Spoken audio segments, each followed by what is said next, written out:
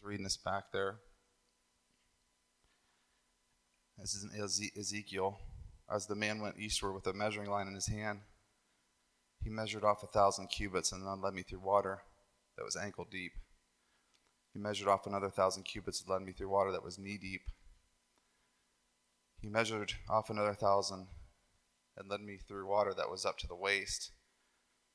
He measured off another 1,000, but now it was a river. I couldn't cross it because the water had risen and was deep enough to swim in. It was a river that nobody could cross, and he asked me, "Son of man, do you see this?" My question is, did you see it today? I don't know about you, but God took me down into the water and dunked me.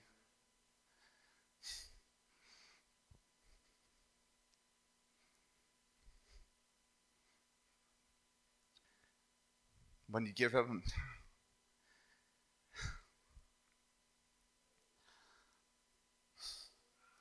Sometimes there's not words, guys. Because when you give him the reins,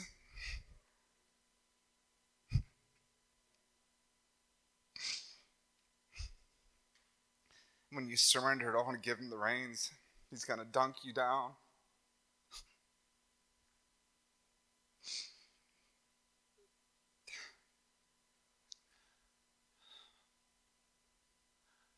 I'm so messed up right now.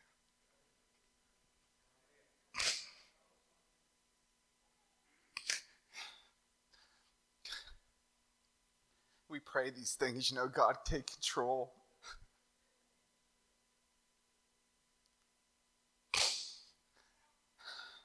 And then when he does, it doesn't look real cool, does it?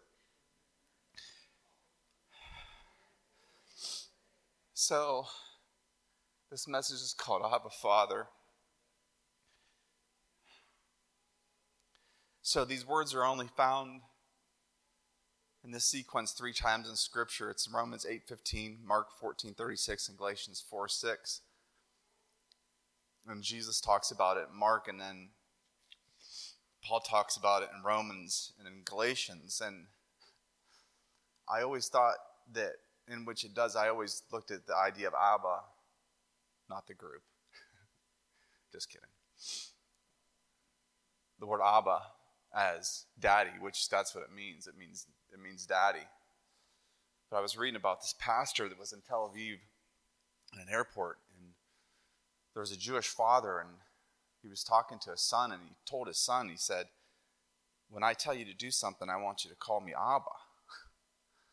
So the guy started looking further into the scriptures because that's what he thought all his life. It's this idea of daddy. It's the idea of intimacy. It's the idea of this childlike daddy. He's my daddy, which he is.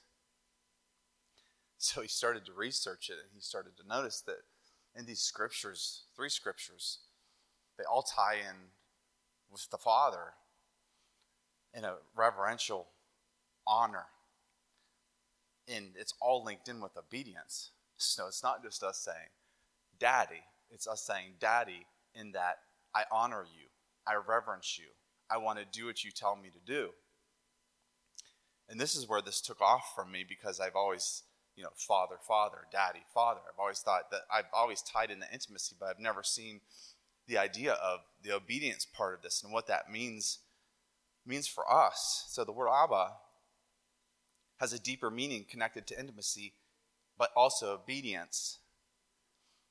It's not just the mere use of father in these 3 references. The word father, Abba Father, the word father actually means pateia, which is where we get our word paternal. So the idea of father is more of like the connection, like I have a dad, he's my dad. But see, you can have a dad that maybe really is not a dad. So we look across the nation and we see in the world and we see all of this chaos, and we, sometimes we're like, oh, see, kids are being disobedient to your parents. It's the last time. But we tend to look at the surface of that and not look into the depths of why is that happening. Listen to this.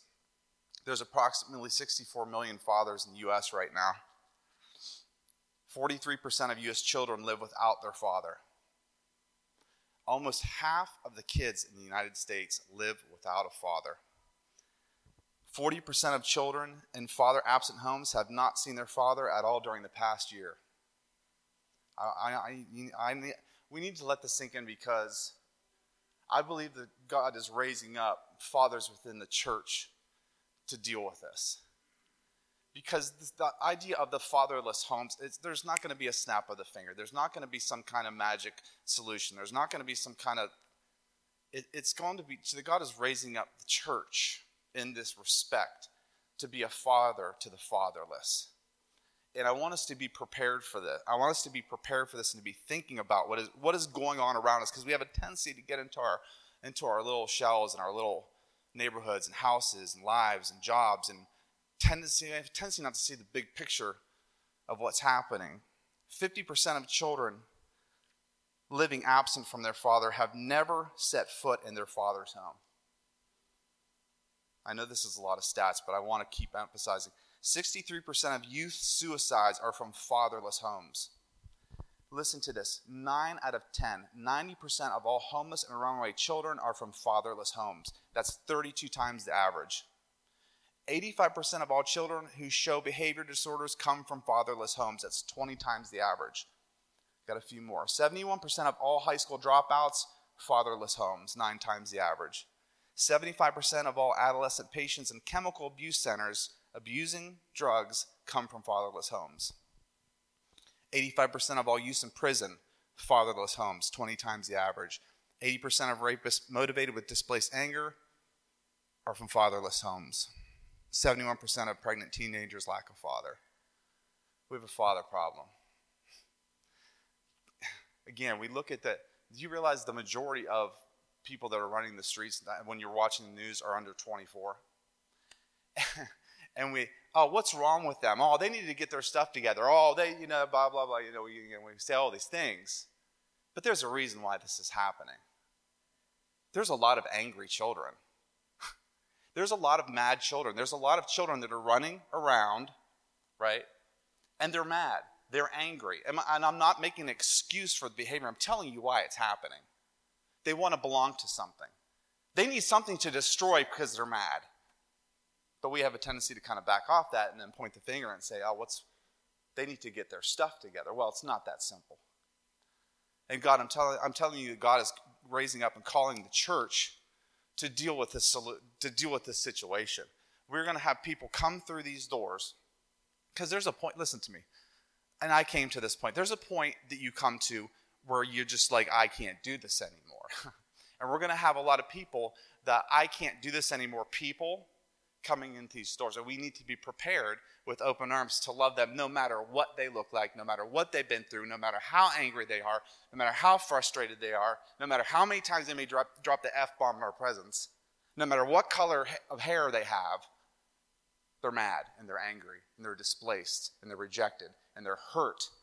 But we need to get down into the grassroots of the thing and get dirty and get messy and see it and taste it and be with it to deal with it too.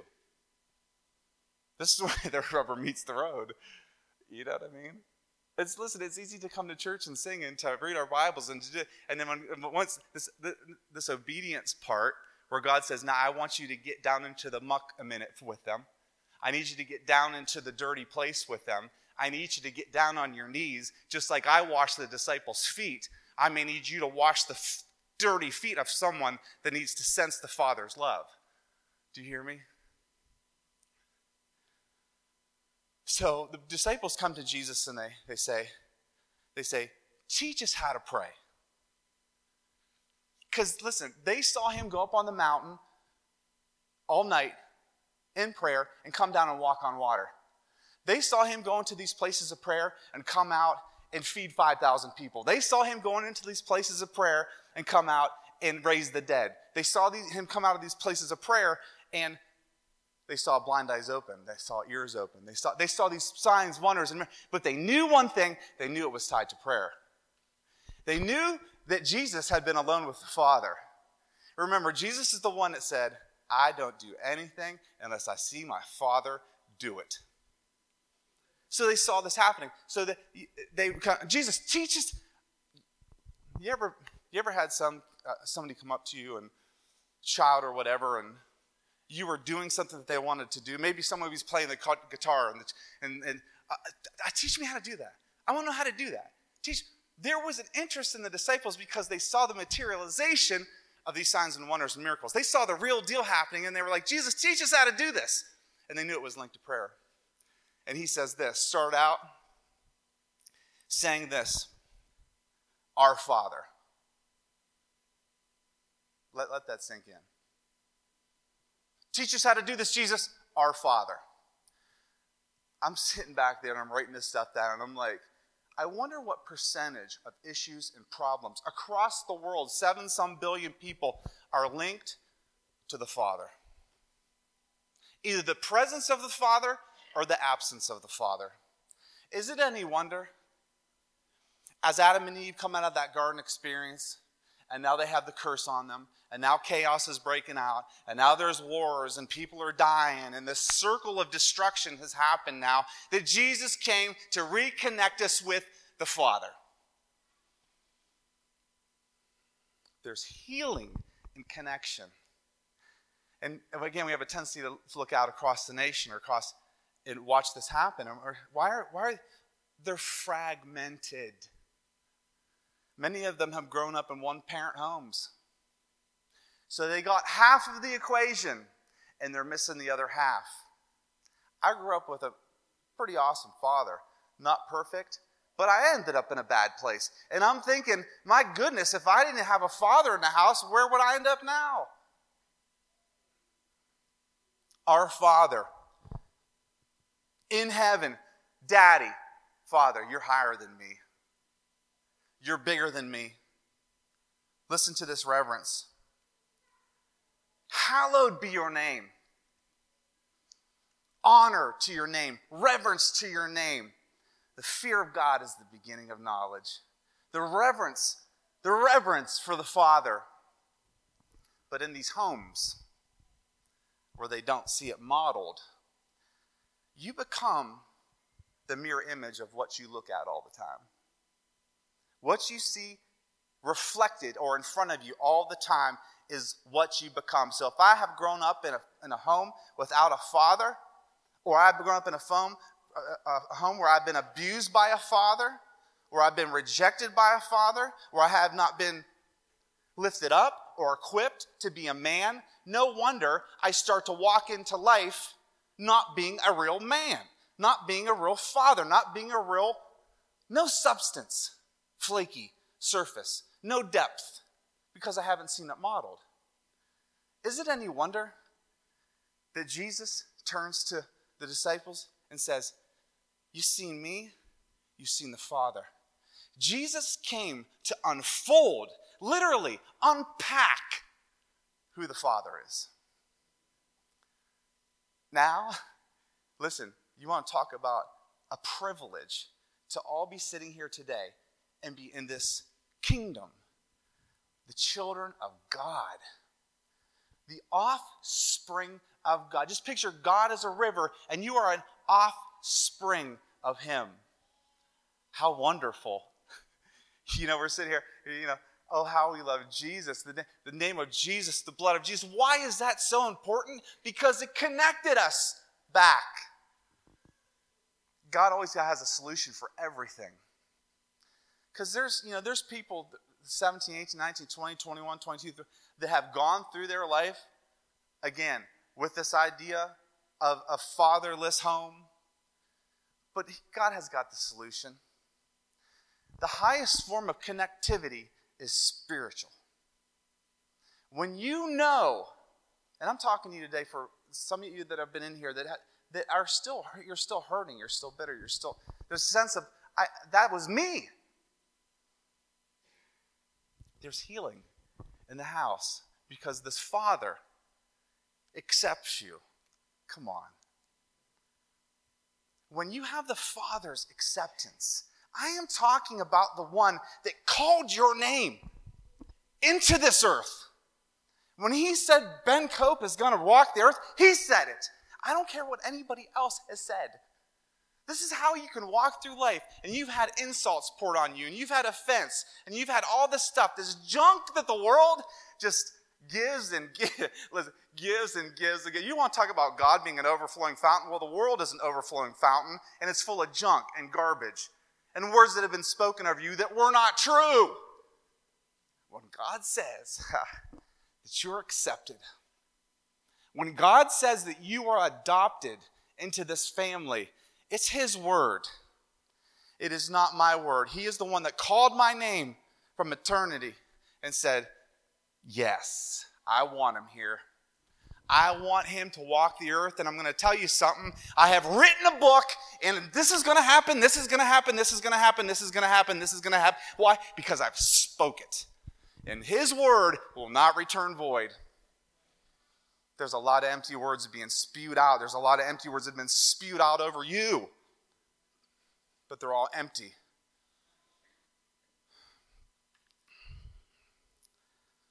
Hallowed be your name. Your kingdom come. Yeah. Listen. Your kingdom come. Your will be done. Not mine. He's already attaching obedience to this idea of the Father. When Jesus comes and He says, I am the way, He literally meant it. He meant the words that I'm going to speak. If you listen to them, you're going to find your way through this chaos. And in the midst of it all, you're going to have something that He calls the peace that surpasses all understanding. I loved saying this because if it's peace that surpasses all understanding, you have to be in a place in your life where you look at yourself and you say, there's no reason right now I should have any peace. But here it is.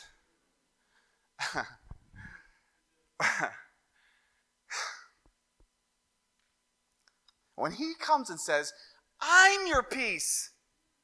Come on. Your job's not your peace.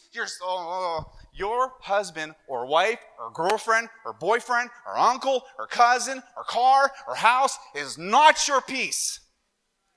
When He comes and He says, I am your peace. And then He says, guess what? This peace, I'm never going to leave you or forsake you. It's going to stick on the inside of you like thick molasses all up on the inside of you. It's not going to go away. It's going to stay. Because sometimes it's like, oh, this is too good to be true. Listen, He's too good to be true. He's too good to be true. His goodness, His mercy, He just pours and pours and pours. And I'm sitting back there and I'm going under the water and He's pouring and He's pouring. And I'm thinking, how am I going to get up there? Because He's good. And if we're willing and if we let go, give Him the reins, He'll take you ankle, He'll take you knee, He'll take you shoulders, He'll take you under. And you just let Him do it. You just let Him do it. There's no like complex solution to this. It's surrender and you let Him do it.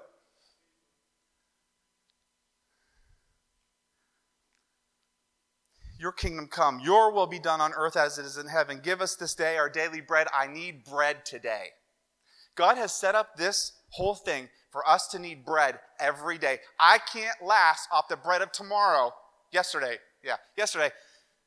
When you're dealing with the Old Testament, guess what? The manna couldn't be eaten the next day because it rotted. So He has got us in a position where we have to keep pressing in, keep pressing in, keep pressing in, keep pressing in daily, because there's food to be had.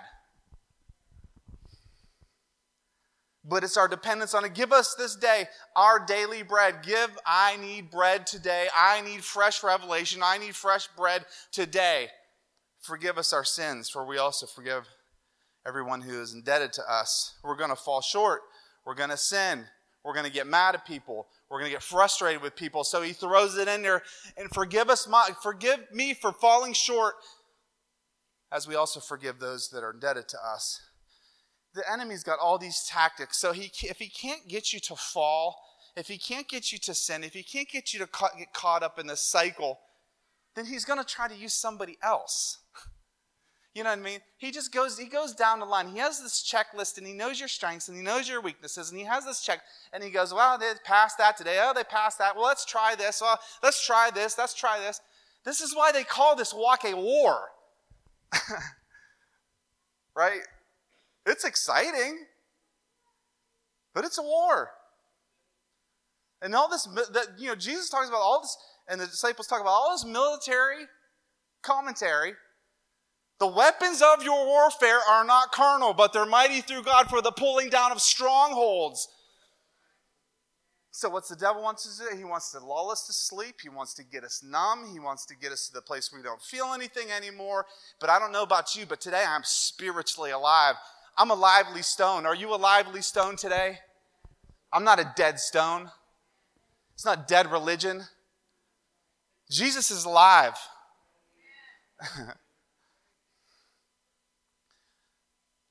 He's alive. Give us this day our daily bread. Forgive us our sins. And do not lead us in temptation, but deliver us from the evil one, recognizing that there is evil in the world, and there are pitfalls and there are traps being set for you and for me. But deliver us from the evil one. So Jesus in the model prayer taught his disciples to start with our Father, stressing the importance of this relationship. It's a relationship not just about intimacy, which is extremely important, but also about obedience. We're going to jump forward here because I can't miss the main point of this thing. I have 19 pages of notes. I'm serious.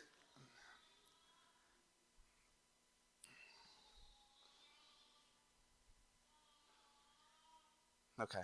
Romans 8:12. And then we're going to go through these three scriptures real quick here and just look at the tie-in. This is what it says, Romans 8:12 through 17. Therefore, brethren, listen to what he's telling them. We are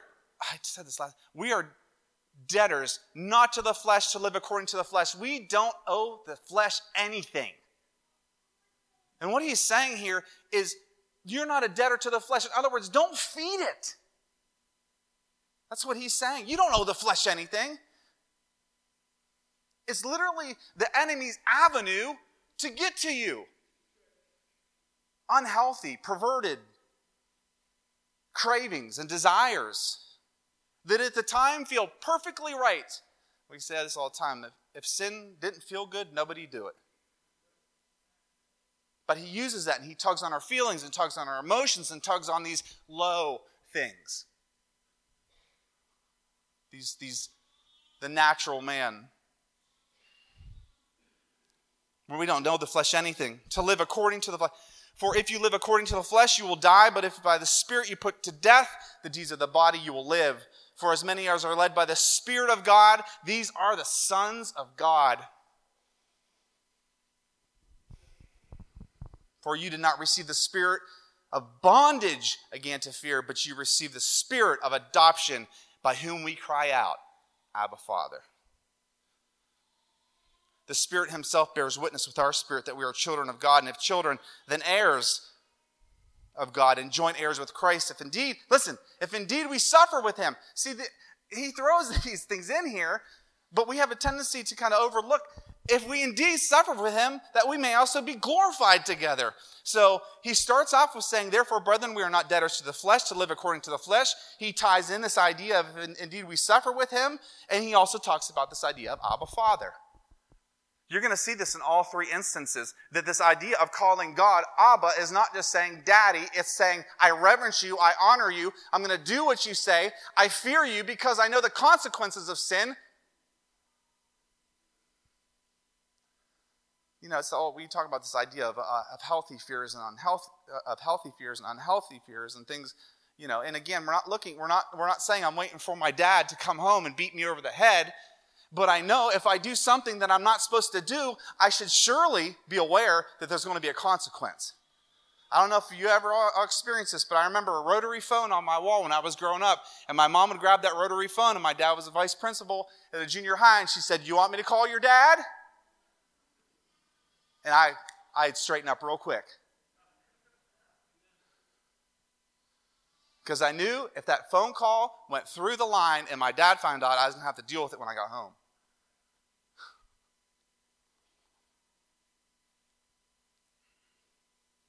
Crowd, Abba Father, you didn't adopt yourself.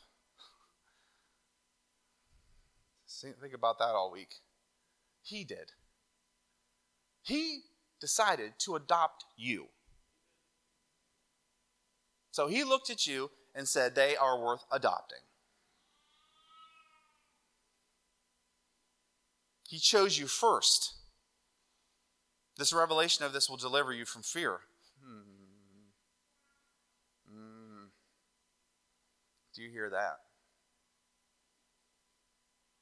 If I know that he accepted me, and if I know that he adopted me, it literally, perfect love, and that is perfect love.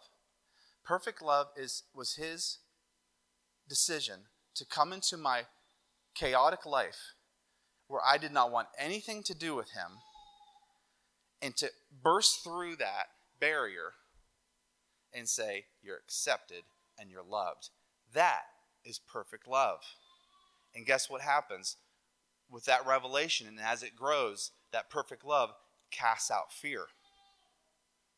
Fear of what? When Jesus died on the cross, he took the law with him. There was over 600 laws that the Israelites had to follow. You can't pick sticks up on Sunday. You can't do this. You can't do that. You can't do this. You can't do that. So they constantly walked around with this consciousness of sin, worried. Because they saw people stoned to death for being disobedient to their parents. You know, they saw all of this happen. They saw this materialize in front of them. So he dealt with the law in that he followed it perfectly, so that now we accept that, and as the Spirit of God is now on the inside of us, and Jesus has completely fulfilled every single, it talks about this dot and tittle of the law, every single thing that you could possibly do wrong, Jesus did right. And now the Spirit of God on the inside of us, who is also screaming out, Abba, Father. Maybe he's saying, obey the Father. So the Spirit of God now on the inside of us is now our leader, our comforter, our God. Opening up the Scriptures and the Scriptures coming alive and him setting it on fire. He's our guide. He's our leader. He's our commander. And he comes to teach us more and more and more and more and more about Jesus.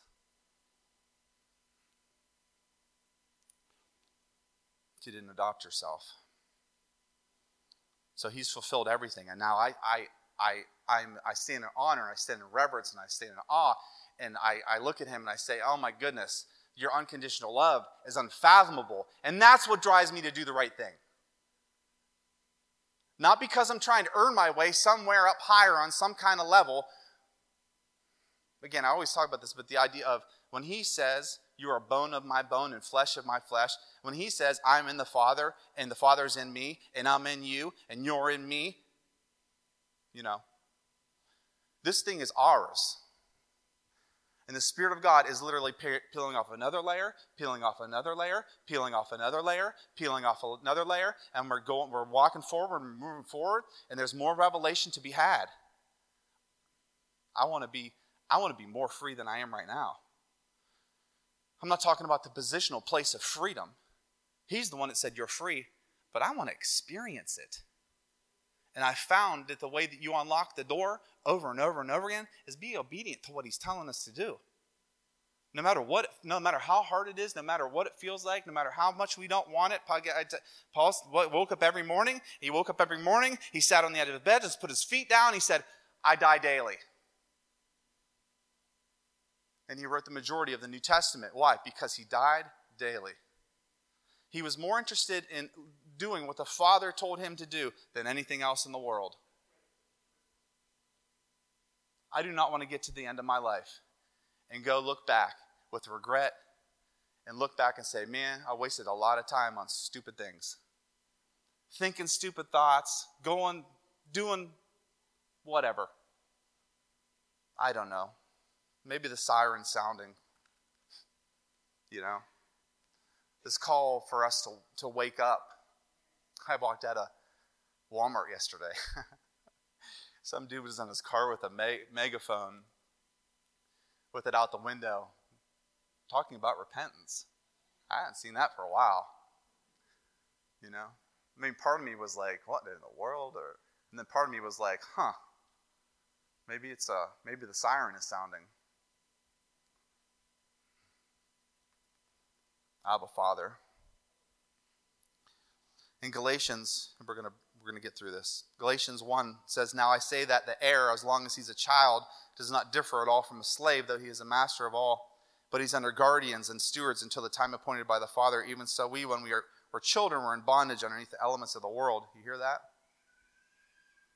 But when the fullness of the time had come, God sent forth His Son.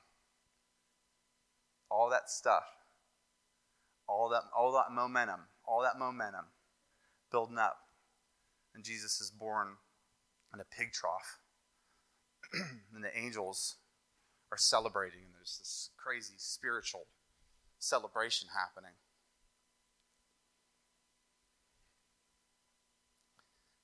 The fullness of the time had come.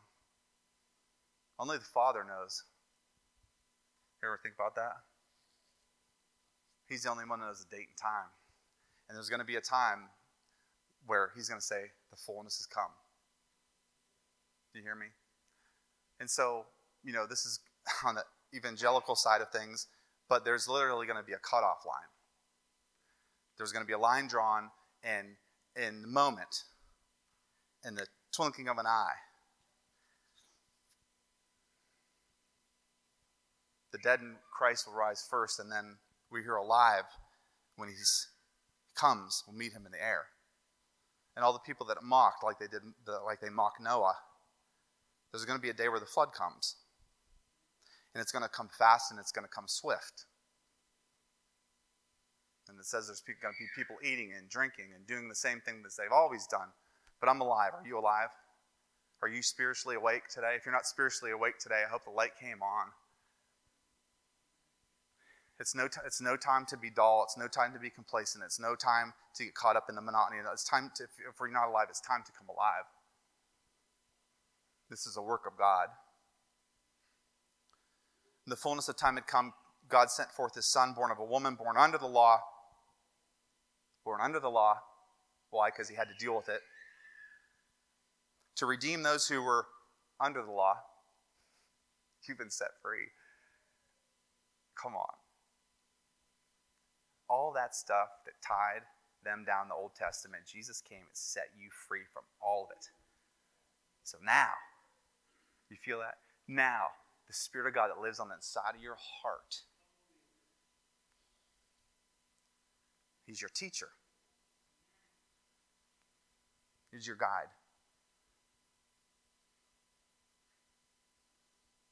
To redeem those under law, that He might receive. This had to happen for you to be adopted. So Jesus dealt with a law, right, that you could not follow. I could not follow it. Jesus followed it, and now He says, now that I've bridged this gap, now come on, walk over, because you've been adopted. The veil's been rent. The veil's been torn in half. Now come on into the holiest of holies. On Sundays, every day, every minute of every hour. Come on and eat. Yeah, that's what He says. Come on and eat. He says, eat of me, drink of me. My flesh is food. My blood is sustenance, it's drink. Because you are sons, receive the adoption sons. And because you are sons, God has sent forth the Spirit of His Son into your hearts, crying, Abba, Father. Therefore, you are no longer a slave, but a son. And if a son, then an heir of God through Christ. My goodness, my goodness, my goodness, my goodness, my goodness. Everything that He has and owns is yours. It's a revelation. It's a revelation. Therefore, come on now, listen. Therefore, you are no longer a slave, but a son. And if a son, then an heir of God through Christ. But then indeed, when you did not know God, you serve those things which by nature are not God's. But now, after you have known God, or rather are known by God, listen to how He flips this. How is it you have turned again to the weak and beggarly elements to which you desire again to be in bondage? Do you hear how Abba's tied in again with this idea of he's our daddy, yes, but he's also requiring something of us, and that's obedience to the word. With the help of the Spirit of God, to do what he's telling us to do. And now, when that's happening, we actually experience him in his fullness.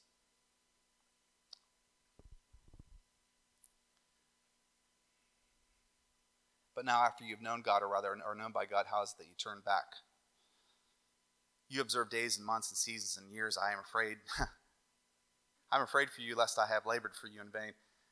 Understand the consequences of what's happening here, because you have a Savior that died on the cross, again, was beaten, ripped to shreds, back torn wide open, crucified, all of that stuff to deal with the law. And now you had this group of people that were giving up their inheritance and going back to the law. Again, it's no wonder that when Jesus was coming and saying these hard things to the religious leaders, like you're a bunch of snakes, you're a bunch of whitewashed tombs, you're nice and shiny on the outside, but at the inside is a disaster. And it's like, why was he talking like that? Because what was happening was they were taking away from the sacrifice that is incredibly rich. Think of trillions and billions and zillions and millions, and that doesn't even touch the sacrifice of Jesus.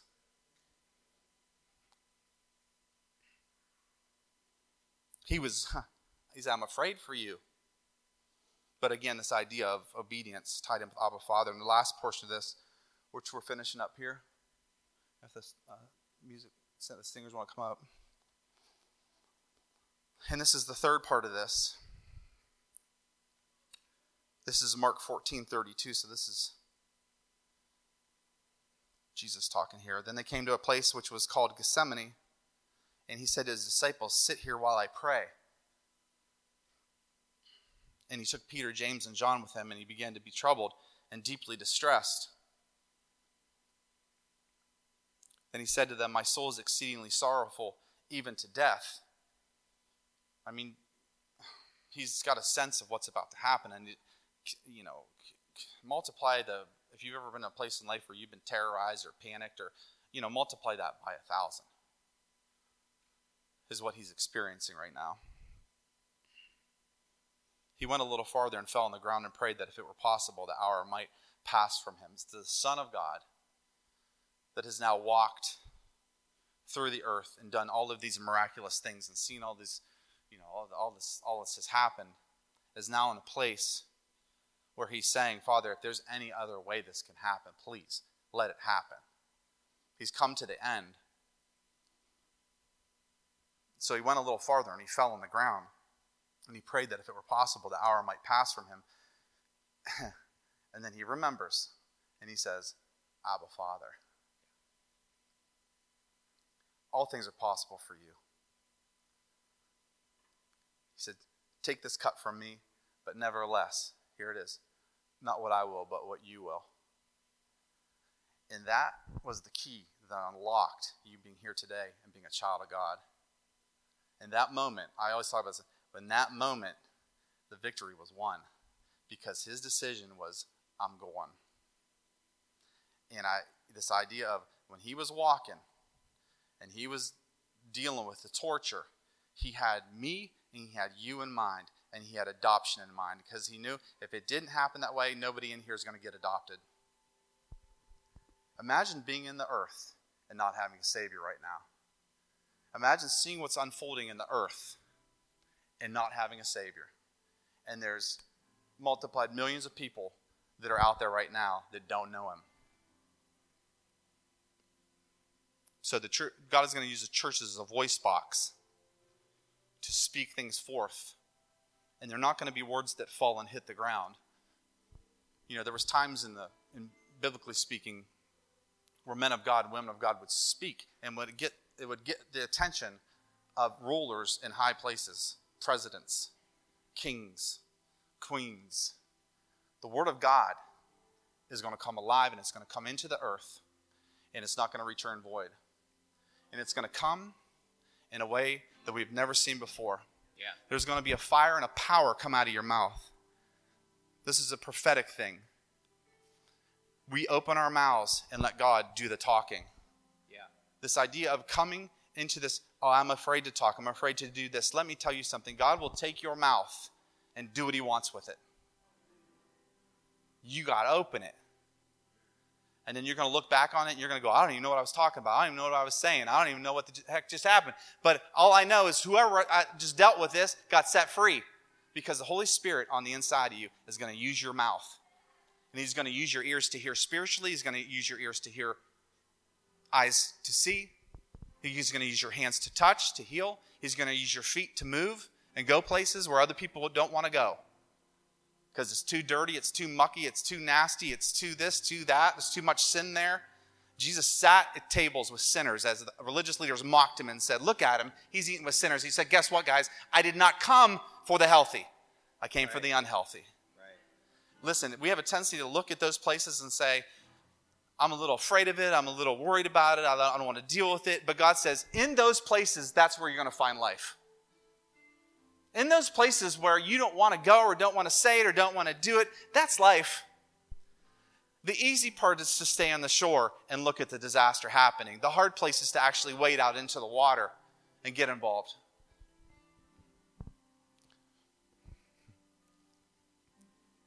We are accepted by him. He is our Abba Father. Y'all can stand.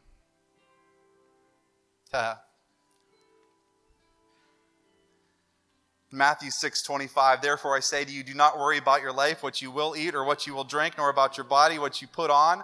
Is not life more than food and the body more than clothing? Look at the birds of the air, for they neither sow nor reap nor gather into barns, yet your Heavenly Father feeds them.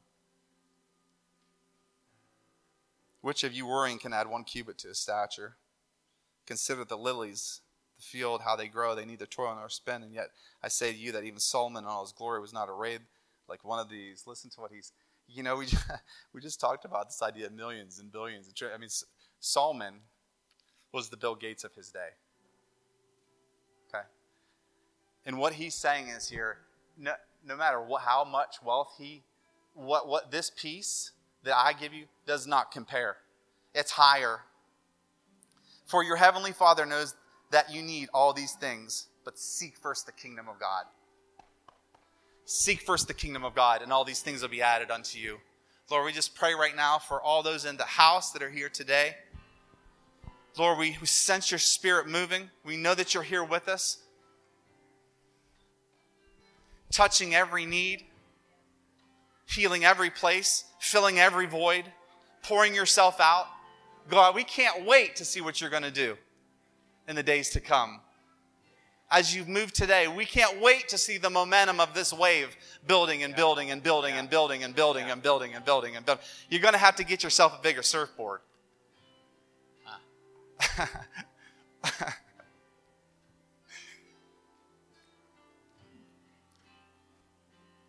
And we pray the sealing of all these things, if the prayer people want to come up.